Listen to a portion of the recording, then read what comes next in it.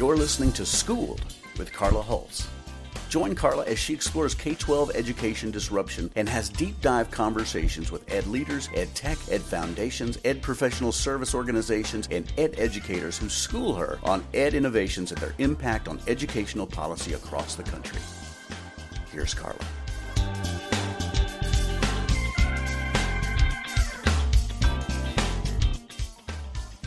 Welcome to episode 3 of Schooled. Today's topic is the chasm between research and practice. Yeah, I know, not the sexiest topic, but in fact, this one is rather personal for me. So I'm going to start today with a bit of a backstory that I think will help tee up today's episode. All right, so imagine it's the early 1990s, and I am personally struggling to find an educational setting that will challenge, inspire, and reward my son's academic achievements. A setting where he can learn how best he learns with his disorder and learn how to advocate for his educational needs.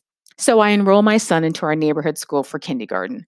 By the end of kindergarten, his teacher pulls me aside and says, "You need to take him out of this school. He needs more challenge than we can give him here." Well, I ignore her and we keep him in the school for first grade. But as first grade progresses, my son's days consist of him having one-on-one lessons in Japanese from his music teacher. Okay. Sitting in the 8th grade class, okay, odd, and co-teaching in his own first grade class, helping his teacher facilitate the learning of his classmates. So, needless to say, when I figured out that my little one was kind of being exposed to this hodgepodge of primary education, really none of which was benefiting him academically, socially, emotionally, I had a choice to make. I had to make a decision. Okay, quick programming note. Choice is a topic I'll be covering in an upcoming episode of Schooled. All right, so back to my story. So I choose to enroll my son in an all-boys Catholic prep school. Nothing could go wrong there, right? So I figured this setting would challenge, inspire, and allow him to sharpen his self-efficacy skills. But we quickly ran into what I now call the design flaw of education. And if you listened to episode 1 of Schooled, you heard me and my guest, Mewtwo, talking about the design flaw in K-12 education. All right, quick, back to my story. So we run into this design flaw, and the way that I can characterize it is this in its simplest way. So imagine the Grand Canyon. And on one side of the Grand Canyon, we have school practitioners, right? And for my son, that meant my son was being threatened with expulsion by the head of schools at this private school. Me receiving almost daily calls letting me know that my son was out of control and I needed to get to the school to do something about him. Or my son being excluded altogether from his class and sitting for hours with a nun in some office far away from his peer. On the other side of the Grand Canyon sat a team of medical physicians, clinicians, researchers, and advocates who had deep expertise in my son's disorder and with other disabilities. This medical team, these clinicians, researchers, and advocates knew how my son's cognition would be impacted by his disorder. They knew how and or if he would have fine gross motor skills impacted. They knew how he would behave as a result of his disorder and what his maturation might look like. So we spent a lot of time participating in medical treatments, family therapy, learning and implementing behavioral strategies given to us by this team on the other side of the Grand Canyon. And all this knowledge I was gaining from the medical folks, the clinicians, the advocates, forced me into becoming the translator between these two sides of the Grand Canyon. And let me tell you, in the beginning, that translation did not work. Imagine having to scale down the wall of the Grand Canyon, lumber across the canyon floor in all kinds of heat and exhaustion, and then climb up the other side of the Grand Canyon every day, every week, every month, and every year. But I had to do it because the practitioners on that other side of the canyon were not the benefactors of the innovations happening on the medical and the clinical side, all the breakthroughs that were happening around my son's particular disorder. Those school practitioners were left in the dark. They were left behind. So I kept trying to figure out How do I pull those two sides of the Grand Canyon closer together so practitioners and the medical, the clinicians, the researchers, and advocates could engage, interact, and learn with and from one another during pre service? And continue that model of engaging, interacting, learning from one another during in service. What teachers and leaders were learning back then and still learning in colleges of education is sometimes outdated. It's never changing. And they bring those often static practices and implement them during in service. And that then requires school practitioners to receive this constant barrage of professional development. And that PD is offered by interpreters of the so-called latest and greatest research best practices. Okay, so that was my Cliff Notes version of my initial steps towards the K-12 design flaw theory. But before I bring in my guests, let me give you a quick and dirty history of ed research, which I think will also help with today's conversation. So there are four basic periods of educational research. The first, which begins 1855 and roughly goes to 1895, it's really just the emergence of education as a field of study, period. The second period, which is pretty interesting and one we're going to come back to when I bring my guest in, is this period where there's an introduction of scientific investigation and controlled experiments. So we're talking 1895 to 1938. This period is highlighted by the founding of John Dewey's lab school at the University of Chicago, and really the rise of education as a field of graduate study. The third period is this assumption of pragmatic orientation. So we're talking 1938 to 1954. And during this period, if you know your history of the country, there's a decline of research in education. And it's really because of the economic depression that our country is steeped in. The fourth period is the emergence of a major role of the federal government. And most notably during this period in 1954, Congress enacts the Cooperative Research Act.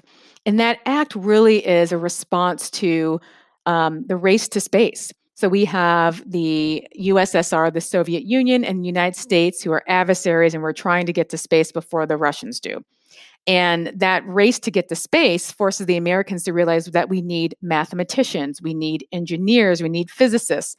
And that also meant we needed students who are capable of basically doing this new math and this new science thinking. Also during this period, as we move closer to the 60s, 1965, Congress amends the Cooperative Research Act. And this is really critical. And this is really the period we're in now. So this new amendment adds the idea that organizations can create networks of research and development centers. So R&D centers are now the new model of educational research. So the feds are no longer the ones who are creating and funding the research. They are outsourcing the research, funding it still, but outsourcing that research to these R&D centers around the country. So there's this rapid growth and proliferation of now R&D programs happening across the country. My guest today is going to try to help answer the question, why is education research disconnected from practice? Carol McIlvaine is a senior researcher at NORC, based at the University of Chicago. And for those of you unfamiliar with NORC, since its founding in 1941, NORC has become a leading innovator in research methodology and the adoption of new technologies that have really shaped the field of modern research. And they've really set the standard for rigorous, culturally sensitive, transparent, and unbiased inquiry. So to be completely transparent, Carol and I actually go back, a decade? Carol? At least a decade. At least a decade. So we were colleagues at the American Institutes for Research. But Carol, I remember meeting you when I was a principal coach for the Chicago High School Redesign Initiative. And I was sitting, was it South Shore High School? I think it could have been. Yeah. Well, it was one of the schools inside of South Shore because they had 4 high schools. But yeah, I was 4 schools, yeah. Yeah, and I was like, God, who is this woman? She seems really interesting. Oh, what is she doing? Oh my God, this is so exciting, so we have a history.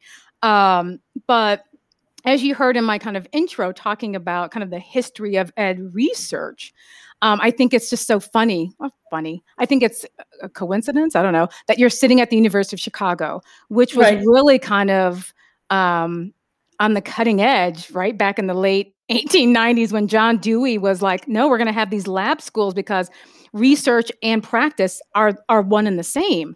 And it's so interesting that that again, it's almost 200 years ago, right? That this man is saying that. And we can Right. get into the whole idea of the University of Chicago and that school being a lab school. We'll get there. Yeah, let's not do that. That's a whole history of education Yeah. I'm interested in, but we don't have time to delve into. Right. But kind of talk to me about your own personal journey, because I know this idea of ed research and practice are near and dear to your heart. So where did it all kind of begin for you? Well, I mean, really, where it really begins is that I am the first girl in my both sides of, or actually one side of my family, and the second on the other side, to go to college and not only college but grad school. So to me, and coming from sort of a more traditional history of women being at home and then if things go wrong, man, things go wrong. You're out of luck. Yeah. You know, You're out of luck. so the idea of education as a pathway out of potential, poverty or just to more be the direct actor of your own life was something that was, I felt very deeply from very early on. So I actually have a law degree. I was very, I was like, oh, do I PhD or JD? And honestly, coming out of school with a ton of debt. Yeah. It was, well, I got to do something where I can pay the bills. Yep. But one of the projects I worked on and felt very closely to when I was at, I spent my third year at Northwestern Law School, and was essentially we sued Chicago Public Schools to provide special education services for children at La Rabida Children's Hospital. That was the project that I worked on.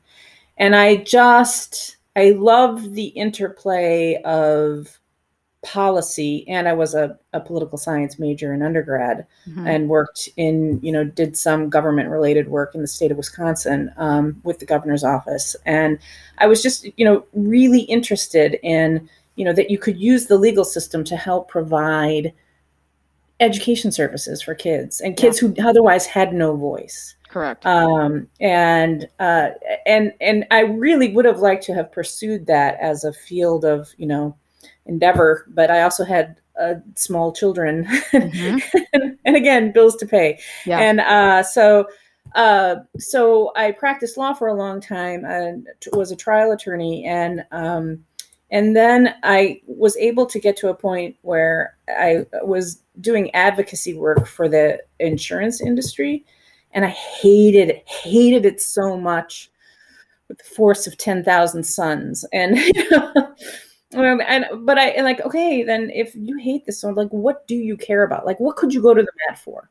And when I had that discussion with myself, it was public education that far and away. Plus my children were small and they were in school or starting to, we were starting to wade into the waters, and having been a trial attorney, like I had to talk my way into my first education job at the North Central Regional Education Laboratory.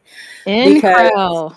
I was the first person there who did not have an education background to join. But my spiel, and to this day, and it impacts our conversation, I think, a little bit, is, well, what is being a trial lawyer? I mean, it's really trying to advance a position, like take a story and then turn it into something that 12 people who know nothing about it understand and believe you.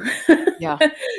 So as to say yes or no, or whichever, whatever you're doing. Yeah. So that was really in learning more about education policy and being involved in the Comprehensive School Reform Initiative, really got me thinking that, well, it's really like a trial in a way. I mean, it's really taking complex research and turning it into tools and action and steps and training and a whole complement of things that people who are doing the work can then incorporate into their daily practice, that it changes the way they do their work, and hopefully for the better based on the research. Yeah, it's interesting. I never kind of put the legal field and ed research together, but the way you laid it out, it makes sense to me. There's a lot of convincing, cajoling, advocating, right? I mean, I think that's what you do as a lawyer. You're really trying to hammer home your point, how important this is.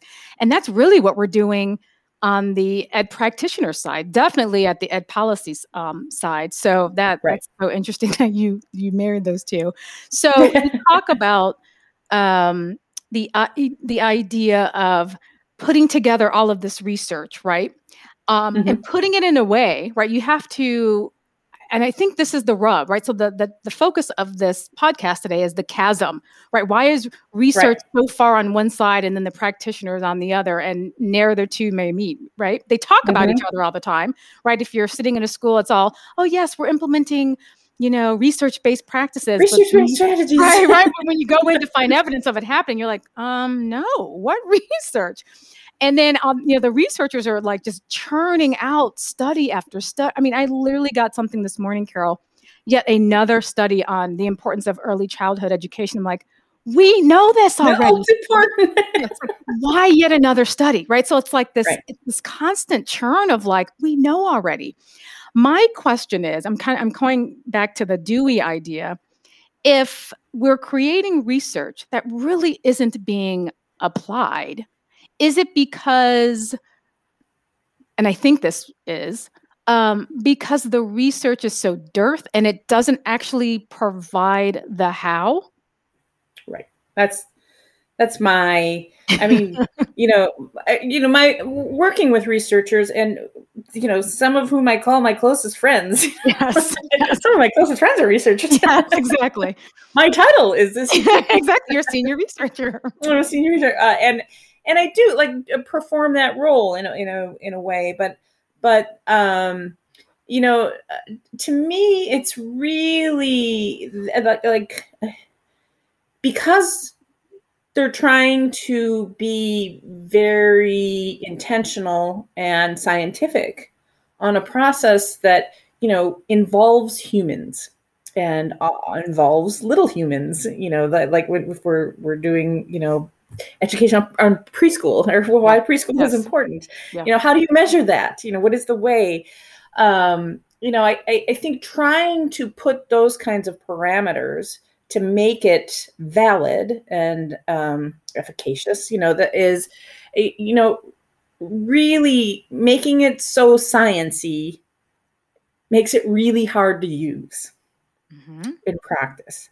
Because I guarantee you, like you read that report this morning, any number of reports, I always look for, okay, what's the so what about this? Like what are you really, even in the executive summary, you cannot figure it out most of the time. What they're actually saying either worked or didn't work, or and then you should do this. This is what needs to happen next. It's the so what part of things that I think creates the chasm. First of all, that the research isn't being explicit about what the so what is. So your next steps should be X, Y, and Z. Yeah. Because, I would think that people who are actually quantitative researchers particularly would say, well, that's not my role. That's not my job. My job is to just give you this, and then the client makes sense of it. But the client... It really, and across the board, you think about all the different levels of clients that we have. We have, the federal IES. We have foundations. Yes. It's state departments of education. State education agencies, and everybody sort of also, even if they're in non-political positions, are looking for. The problem is they're looking for quick fixes where there are none anywhere. No, that's great. That's it. And getting to your point that the researchers really say it's not my job, right? So not only do we have folks who are continuously churning out research, and we can talk about how that research is tied to kind of policy changes or political party shifts, right? It's not really kind of, not that research could just be kind of homegrown and, I don't know, bottom up, but it's not. It's really like, well, now who's next in charge? Now we're going to study this because it's so-and-so's administration and they're really into X, right? And then I think, because, I spent more time as a practitioner, it really becomes just like bury our heads and please let this just go away. Right. Like we're not going to do it anyway because it's just too much. We weren't doing the last thing you told us to do. Right. Or the 15 things you told us to do before. God, now yet another thing that is so important is going to change the way that we do teaching and learning. So, so that's one part of it. And then I think this is key. And I don't think I've ever heard this, even when I worked at AIR and, consulted for the feds. There's never this understanding of not just the implications of what do I do kind of day to day. It's the actual system and structure that I need to build in a school or district, and it needs to have a cost modeling to it. So this idea that, if I am a Chicago public schools, what does that look like in terms of teacher capacity, leadership capacity, ancillary staff? How am I going to fund it after 5? Like cost modeling, what does it actually look like? And then if I'm in, where I am, Shingle Springs, California, which is rural, right? What does that same thing look like? Not in Chicago, but in rural America or on a reservation or in a charter school. And there's never this kind of specificity on the totality of K-12 education. So then so not only are you left with, oh God, I have to figure it out. Now I have to figure it out in my specific context. And I don't have any money, right? I'm not a Chicago where we get people throwing money at you. I'm literally a rural district where we don't have Wi-Fi, where we don't have, so it's like, why are you expecting people to literally figure out how to construct a new system? And just like, what is that about? Yeah, that hits Carla right in a conversation that I was just having about the idea of local control and also, and how that started, because there is context. There's local context. You can't do Chicago on a Native American reservation. It just doesn't work, So those are the things, those are part of the things like, oh yeah, that you need that. But it also creates, by not having that, even though those are two very different systems, they're also systems that aren't a Lake Forest, Chicago. Oh, totally. Yeah. Or Beverly Hills. That creates this, sort of endemic or systemic inequity that you'll never get over. I don't know how you get over, but we keep trying to get over with tiny bits and pieces of things. But so that I'm so glad you brought that up because that is the rub, right? So if we have a federal government and state departments of ed who farm out research, really that's what they do, right? But then they are blissfully ignorant to its implementation. I can't even talk today. Implementation at the school site, district site, and the vast differences. Then they are the perpetuators of the inequities. And so, whose job is it? And this gets back to, I know I keep bringing up Dewey, but he literally was saying, in order to do that, we have to be the educational researchers. We have to be the reformers, right? We are the both and. We can't say, let's do this one little thing over here and it's great for us. We've tried it over here. Now let's keep trying it in different locales to see if in fact it does work. We're testing a hypothesis. And that's what happens in the medical field. It's not, let's just roll out the Pfizer vaccine on just single middle-aged females. And then, hey, the rest of you, maybe it'll work on you. So it's like, why don't we replicate best practices in our own field from the top down? Well, there are two reactions that I have, and one is going to take us a little bit off. That I'll leave that one for the second one. Okay. But one is just like, I think that's sort of what the idea of the regional educational laboratories is, to be that sort of incubator and be that sort of writ large a lab school. That you can have these projects, but again, the problem is there that if you ask any 10 teachers if they've ever heard of the regional educational laboratory, they know who theirs is and who the person. No. 9.9 of them will say, "I don't know what you're talking about." Exactly. Yeah. So the chasm exists, Carol. Group of people, it makes it. I mean, the labs do great work. I would never say they didn't. They do, and it's important work. But how no one knows about it. People. So then my question then becomes: how is it great work? Yeah, right. Right. Well, I would tell you. I mean, it's great work because the work that they do in the places that they're doing is often very valuable and does change practice. So for the people that it is working for, okay. It is great work. I mean, I just wish it could be broader and it could be tied together more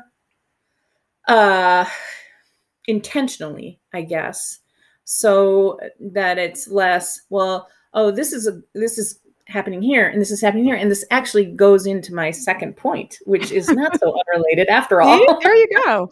I love when that happens. I really think there is one of the biggest parts of the chasm problem is the competition element of this. Oh. That there are, I don't know, what are there? Either probably 20, 30 organizations that do education research and practice, or education research and practice together. And, and we just are going through the regional lab competition as we speak. There are multiple organizations who have spent millions of dollars to put bids together, because that's what it takes to do. And then someone's going to win and someone's going to lose. Yes. Why does that have to be the case? Why can't it be more of a collaborative? Or this has been my big push in other podcasts. Why not just that be the role of the federal government writ large? So there's not this competition. Right. Instead of kind of, again, outsourcing it to entities to do the work. And maybe, I keep going back to this idea that the partnership needs to be, and you can totally push back, right? Federal government, universities, lab schools. Right. So we've got the actual Chicago public schools being a set of lab schools, or rural schools in California, or, Lake Forest, wherever it is, that there's this constant churning of, for lack of a better term, kind of action research is what they call it lately. But it's just, it's the application of research all the time, constantly testing it out. So not only are you benefiting the young people in the school at the time, but you're creating, because you've made that university connection, now you're creating teachers and leaders who are learning what the job actually is, right? They're not off separate doing something and then getting a job and going, oh, wow, in-service was totally different than pre-service. It's like, no, you're learning it as you're doing it. Right. So what does that resonate? Is that just like crazy talk? Or? No, I love that idea, actually. That and an individualized IEP for every child. Oh God, please. That would be heavenly. Yeah. That's another podcast for another time, but yes. Right. Yes. Right. That's back to school. Yes. Yeah. I mean, I think it's fundamentally a design question. I think you and I have talked about this idea of the roles of, like, again, I keep using Chicago because that's where you are, but there are there are city colleges that could create this kind of teacher cadre. There's a University of Illinois system there, we could do so many different things here. So I don't know. What do you think? I think that's right. And I think right now, because it feels like there's just, I don't know what, like if it's just political blow, but I have no idea. I mean, I wish I knew. I should look into this more.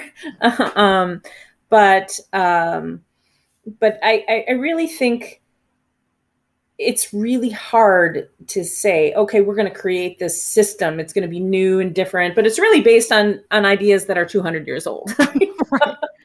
But think about Where it. that innovation appears to be happening more than anywhere, of course, is with foundations. Like foundations are willing to take a leap on things like that, on ideas that are less well tested, it feels like, than the federal government.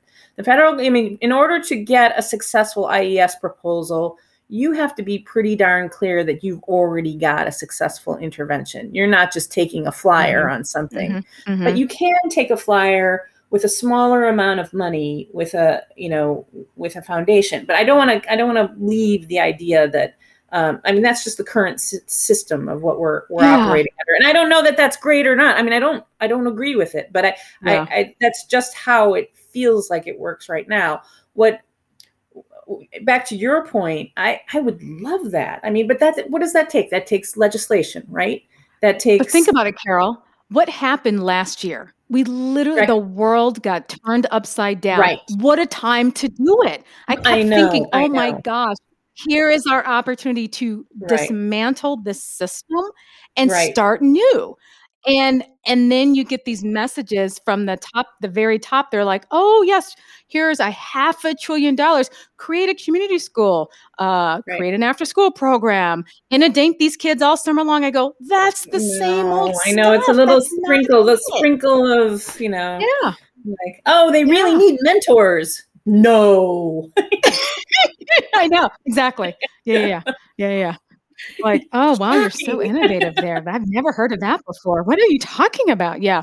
So I just thought I really thought the pandemic, I was like, oh, finally, here's our opportunity. I was like, you know me, Carol, I'm a little on the pessimistic side. So I was like, here's an opportunity to literally just take a hammer and just destroy this thing. And slowly, again, we're not going to do it overnight, but slowly start dismantling or making different connections. I'm really seeing different connections. Or mantling, ramping up a mantle. Like with a lab school, you could do that. You could say like, and that's, I think that's different than a charter school. What it is, it's using the resources that we have in a much more efficient way.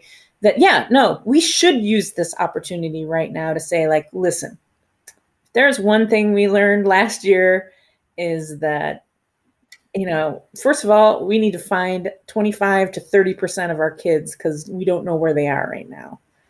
And we don't have the systems in place to figure out where that is. And we need to figure out what they need. I know you and I have had conversations about like the role of the school and the role of, like, well, the school can't do everything. And that's the thing you hear. Yeah. But, in many, many communities, the school is the biggest resource they have. So it's not that, and the difference for me is that it's not the job of the teachers to be that all things to all kids and all families. Like, they should focus on their jobs, but we should build in stronger supports in all of the other areas. I mean, again, if there's one thing we learned last year, it's that, you can feel trauma at whatever level you're at. And that trauma did not hit equally last year. Right. That's why we can't find 25 to 30% of the kids, because we don't know the force of that trauma. Yeah. When you shared that number with me, I'm like, that is alarming. So it's this fall will be very, very interesting to see. Well, and already we're seeing, preliminary research coming out that's saying like kids who aren't planning to go back to school. They're out now and they're not going back. Yeah. And that should be the biggest wake up call of all to the education community, is that if kids aren't seeing a value of it, we got to do a better job at helping them meet their needs. what do you see the role of ed research? Do you continue to see them move closer towards being a reform entity, a disruptor, kind of like Dewey was, or are they going to continue to be a distraction and really just kind of hold up the status quo? Well, my hope is I don't want to hold up. I want to be a disruptor, and I don't want to. My son and I have this constant, like the politics of incrementalism, Yes. that you need to just blow it up, and like as we said, it's a both and. It's you kind of got to blow it up, but you got to work with what you have too, because kids got to have a place to go and do it. So if we can somehow, and whether that's through like selected blowups, mini explosions, or one. I mean, again, I would have thought that the pandemic would have been that explosion. I had hoped that it would be, that people would say like, wow, turns out we need internet a lot more than we thought. Go figure. No, it's not just a game on your phone. No, it's not that, Carol. That's what's so sad. It was like, because don't you have 5G where you live? No. Oh, Chicago doesn't have 5G? Well, I'm sure Chicago does. Yeah, so that's it, right? So if you're in DC or New York or LA, you're thinking, why is there a big hullabaloo? Why is there, you don't have the internet? Like, we don't even have, I think we just got 4G where I am. Right. Like, hotspots don't work. So it was more of a, oh, you people way out there need what we already have. Right. So it's not like we all didn't have it. It's like, now, do we want to, again, it's the will. Do we really want to even the playing field? Right. And the power for the status quo is so it is so strong. I mean, it's like the Force, only in a negative way. It's Darth Vader. So how can ed researchers shine the light, be the disruptor, right? So that it's not left up to the everyday citizens who are out there marching, right? Protesting, that you also have these established entities. I mean, the University of Chicago is no chicken, right? Oh, right. You have these fundamental institutions saying, we're not going to do yet another study on preschool. We're going to talk about the breakdown of the system itself. And let's talk about how 200 years of reform didn't work. Right. We need new. Like, do you see that happening? I see some of that happening, but not enough. I would just encourage people. And I think we have different kinds of platforms to do that now. I mean, we are already having this, who's presenting what at ARA and who's doing this, like at these education research venues, but that's just us talking to each other. Yeah. That's not talking to policymakers. That's not talking. And again, if there is a place where that is possible in the current existence, it's in the labs, because they are working the comprehensive centers. Comprehensive centers, those are places where across the country there's some infrastructure in place to be able to have a conversation about what's working and what's not working and what needs to be blown up or not. Yeah. And those are the places where it's not just researchers talking to each other or practitioners talking to each other, or superintendents talking to superintendents or whatever. It's parent groups. Yeah, they're all there. Right. Yeah, they're all there. It's it's when people can cut across what those conversations are, and being more. I think we just have to be louder and put forth things like this to say, like, hey, here's an idea. let's try this. So hopefully those lab schools will exist again. If we've solved one of the world's problems today, one of the education problems. Yes. So with that final word from you, Carol, thank you so much for joining us today. It's been a pleasure, and it's always really great to reconnect with you. It's been too long. So Yeah. that's all for our episode today of Schooled. Make sure that you join me again next week with a new guest and a new ed disruptor. I'd also like to thank John Largett and his team at Game Day Media for making this podcast possible. Thank you for listening. Schooled with Carla Hulse is available wherever you listen to your favorite podcasts, including Spotify, Apple Podcast, Stitcher, iHeartRadio, and Amazon Music.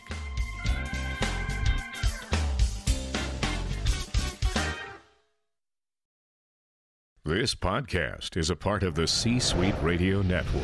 For more top business podcasts, visit c-suiteradio.com.